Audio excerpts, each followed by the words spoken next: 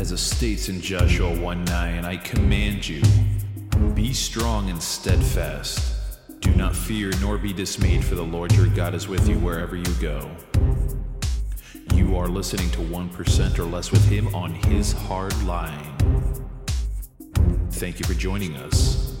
Let's get started.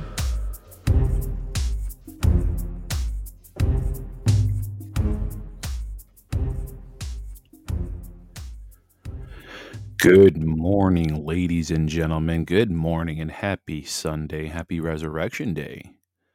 It is April 17th, 2022, and he is risen indeed.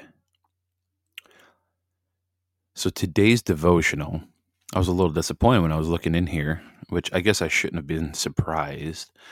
I figured they would have something from like the book of John or something like that, especially on this Sunday. But we're going to read the devotional, and then I'm going to read John chapter 20, verses 1 through 23, because of the day that it is today. So first, the devotional. The title here says the most frightening passage. And it says, "But it shall come to pass, if you do not obey the voice of the Lord your God, to observe carefully all his commandments and his statutes, which I command you today, that all these curses will come upon you and overtake you." And that's Deuteronomy 28:15. Now, you know what? Hold on a second. Maybe they do have something here. Let's see here, Luke 18, 1 through 30, because I was going to do John. Let's see here. Luke 18, 1 through 30. Bear with me. It says, let's see here, Luke 18, 1 through 30. No. Okay. I thought it would be something more related to the resurrection. I'm a little surprised. Anyway, so continuing on with the devotional, before we get into John chapter 20. And the author writes, "I can't read this passage without being filled with dread. One reason is because we can see many of these things happening among the nations. The judgments of God upon sinners is breathtakingly terrible. But the terrifying judgments give us an insight into how exceedingly evil human nature is. But underneath the evil are frail human beings. We cannot point our fingers and say that the unsaved deserve wrath without having our hearts break with compassion for them. This is because we know but for the grace of God, we would be walking in their shoes. May God have mercy on them as he has on us. Father, my heart trembles for fear of you and in fear for blind sinners." Indeed. All right. Now, because of the day that it is today, Easter, which I don't really like using the word Easter, after much research and, the whole thing with Easter eggs and the bunny and the coloring of eggs and there's too much paganistic symbolism with Easter, and it seems to be more about the baskets and the eggs and the dinners, and not really that much of an emphasis on the reason for the season, which is the resurrection of Christ. So we're going to keep that alive. And with that, we're going to read John chapter 20, and we're going to start with verse 1, going all the way through, I believe, 23. The empty tomb. On the first day of the week, Mary Magdalene came to the tomb early in the morning while it was still dark and saw the stone removed from the tomb. So she ran and went to Simon Peter and to the other disciples whom Jesus loved and told them, "They have taken the Lord from the tomb and we don't know where they put him." So Peter and the other disciple went out and came to the tomb. They both ran, but the other disciple ran faster than Peter and arrived at the tomb first. He bent down and saw the burial clothes there, but did not go in. When Simon Peter arrived, after him, he went into the tomb and saw the burial clothes there, and the cloth that had covered his head, not with the burial cloths, but rolled up in a separate place. And the other disciple also went in, the one who had arrived at the tomb first, and he saw and believed, for they did not yet understand the scripture that he had to rise from the dead. Then the disciples returned home. Then you got the appearance to Mary of Magdala. But Mary stayed outside the tomb, weeping. And as she wept, she bent over into the tomb and saw two angels in white sitting there, one at the head and one at the feet where the body of Jesus had been. And they said to her, "Woman, why are you weeping?" She said to them, "They have taken my Lord, and I don't know where they laid him." When she had said this, she turned around and saw Jesus there, but did not know it was Jesus. Jesus said to her, "Woman, why are you weeping? Whom are you looking for?" She thought it was the gardener and said to him, "Sir, if you carried him away, tell me where you laid him, and I will take him." Jesus said to her, "Mary." She turned and said to him in Hebrew, "Rabboni," which means teacher. Jesus said to her, "Stop holding on to me, for I have not yet ascended to the Father, but go to my brothers and tell them, I am going to my Father and your Father, to my God and your God." Mary of Magdala went and announced to the disciples, "I have seen the Lord," and what he told her. Then the appearance to the disciples on the evening of the first day of the week, when the doors were locked where the disciples were, for fear of the Jews, Jesus came and stood in their midst and said to them, "Peace be with you." When he had said this, he showed them his hands and his side. The disciples rejoiced, and they saw the Lord. Jesus said to them again, "Peace be with you.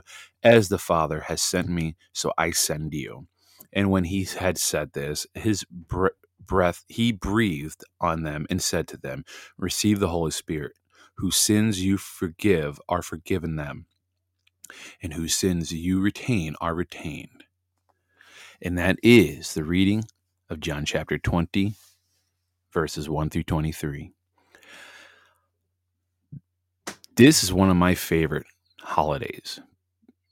And I don't even want to call it a holiday, because a holiday to me is a pagan thing, to be honest with you. I think it's very it's just non-Christian. I don't want to even call it a holiday, because a holiday, when people think of holidays, people think of days off and vacations and gorging their stomachs full of food. I don't like to consider. You know what's a holiday? Hallmark's, made up days like Valentine's Day, um or like, say, like Labor Day, right? Like those are holidays. But like when I think of Easter or the Resurrection Day, right? Or the birth of Christ, or Thanksgiving, right? Even though that's not really religious, it's just, it's a day that everybody should be, gathering around and really giving gratitude for what they have. And so with Easter, or the Resurrection Day, I should call it, I love this day because it's the day that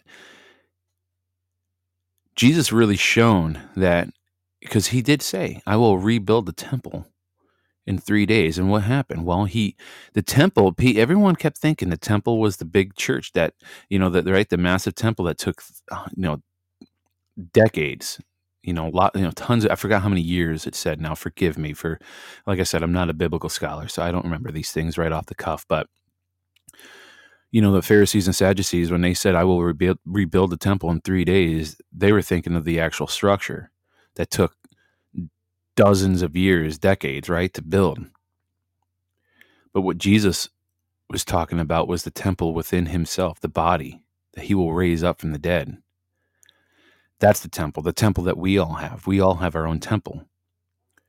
And because our body is a temple, that is a reason why we have to invite Christ each and every day into our hearts, inside of our own temple, which is why we have to do our absolute best to take good care of our bodies. And yes, I'll admit, I am not the best myself. Like I said, I like to enjoy a margarita or two at dinner. I like to enjoy a cigar. Is that me taking care of my body temple to the fullest? I would probably venture out to say no. Do I like to eat sweets that have buttercream frosting on them, like on cookies? Yeah. Is it good for me? No. I also need to do better myself. I am not exempt. And so back to the body temple. That's what Jesus meant when he was talking about rebuilding the temple. And he raised on the third day. And forgive me, a lot of this is kind of I don't want to say my own thoughts. It's not my own thoughts, but like kind of my perception. And I may be misspeaking in some areas. And if I am misspeaking in certain areas here when it comes to the Bible, please, I encourage anybody and everybody to email me. I will always say this to folks. And there's a lady within my county assembly that often listens to my podcast. And if I say something that's maybe slightly unfactual or completely unfactual, or maybe a little askew, or maybe I'm missing a fact in general that's important, she'll text me and say, hey, just by the way, I listened to this podcast and you're saying this and so on and so forth, right? And then make the correction or edit or whatever. And I'll say, yeah, duly noted. Thank you. If I say something that seems or sounds, questionable, email me. It's jmjdirect@hishardline.com. And I take no offense to that because I'm humble enough to know that I don't always have it right. And sometimes I misspeak and sometimes I misremember, or the combination of the two. I mean, it's easy to do when you're doing podcasting. So I encourage anybody and everybody, if you hear something incorrect, please let me know because I don't want to be incorrect. I really don't. I want to make sure everything that I say is factual and truthful. So I say all that, excuse me, to say this. At the end of the day, Jesus came down from heaven, from the kingdom. He was given to us as a gift to fulfill a prophecy. And that prophecy was to die for our sins because animal blood, which was used as sacrifices to, I guess, as offerings to hopefully, wash away the sins of humans, which obviously it cannot be. The blood of animals are not strong enough, apparently, because, blood is life, right? And nothing can wash away the sins of the world except a perfect man who lives without sin, who has life in his blood running through his veins. And that only man that could do that was Jesus Christ. He was the only one. And he knew this. He had the power to stop all that was happening to him and around him. He had the power. But he had to let this happen because he knew it had to come to pass in order for the scriptures to be fulfilled. And so that all men and women around the world, no matter what your belief was, no matter what your relation to God was, no matter what your religion, no matter what your religion was, right? It didn't matter. He died for everyone. Didn't matter what your politics were. Didn't matter what your economic status was. It didn't matter if you were healthy or decrepitly ill.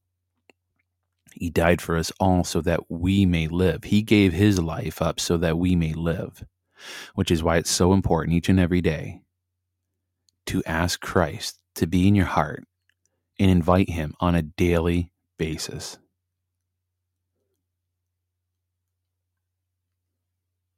Let's pray. Heavenly Father, we thank you for this wonderful gift that you have given us in your Son, and for his selfless, but painful suffering that he went through for us, dying on that cross for us, spilling his blood for us, dealing with the torment and the agony and the abuses at the hands of man. And for what? Because he did your work? Thank you for what he has given us, what you have given us. And I pray that more people see and hear the relevance of what this day truly is about, and that they invite Christ in their hearts each and every single day, so that they may be bridged to you, God, and have everlasting life in your kingdom. I pray all this on this wonderful resurrection day. Amen. In Jesus Christ's name, I pray. Amen. Thank you. I hope you all have a wonderful day with family. Don't eat too much. And remember, don't forget what this day is about. It's not about desserts, hams, or looking for Easter eggs and baskets and watching kids have fun. I mean, yeah, it's all kind of fun to do, but don't forget the real reason why we are gathering today. All right. That's it. Have a blessed day, everybody. We'll see you tomorrow.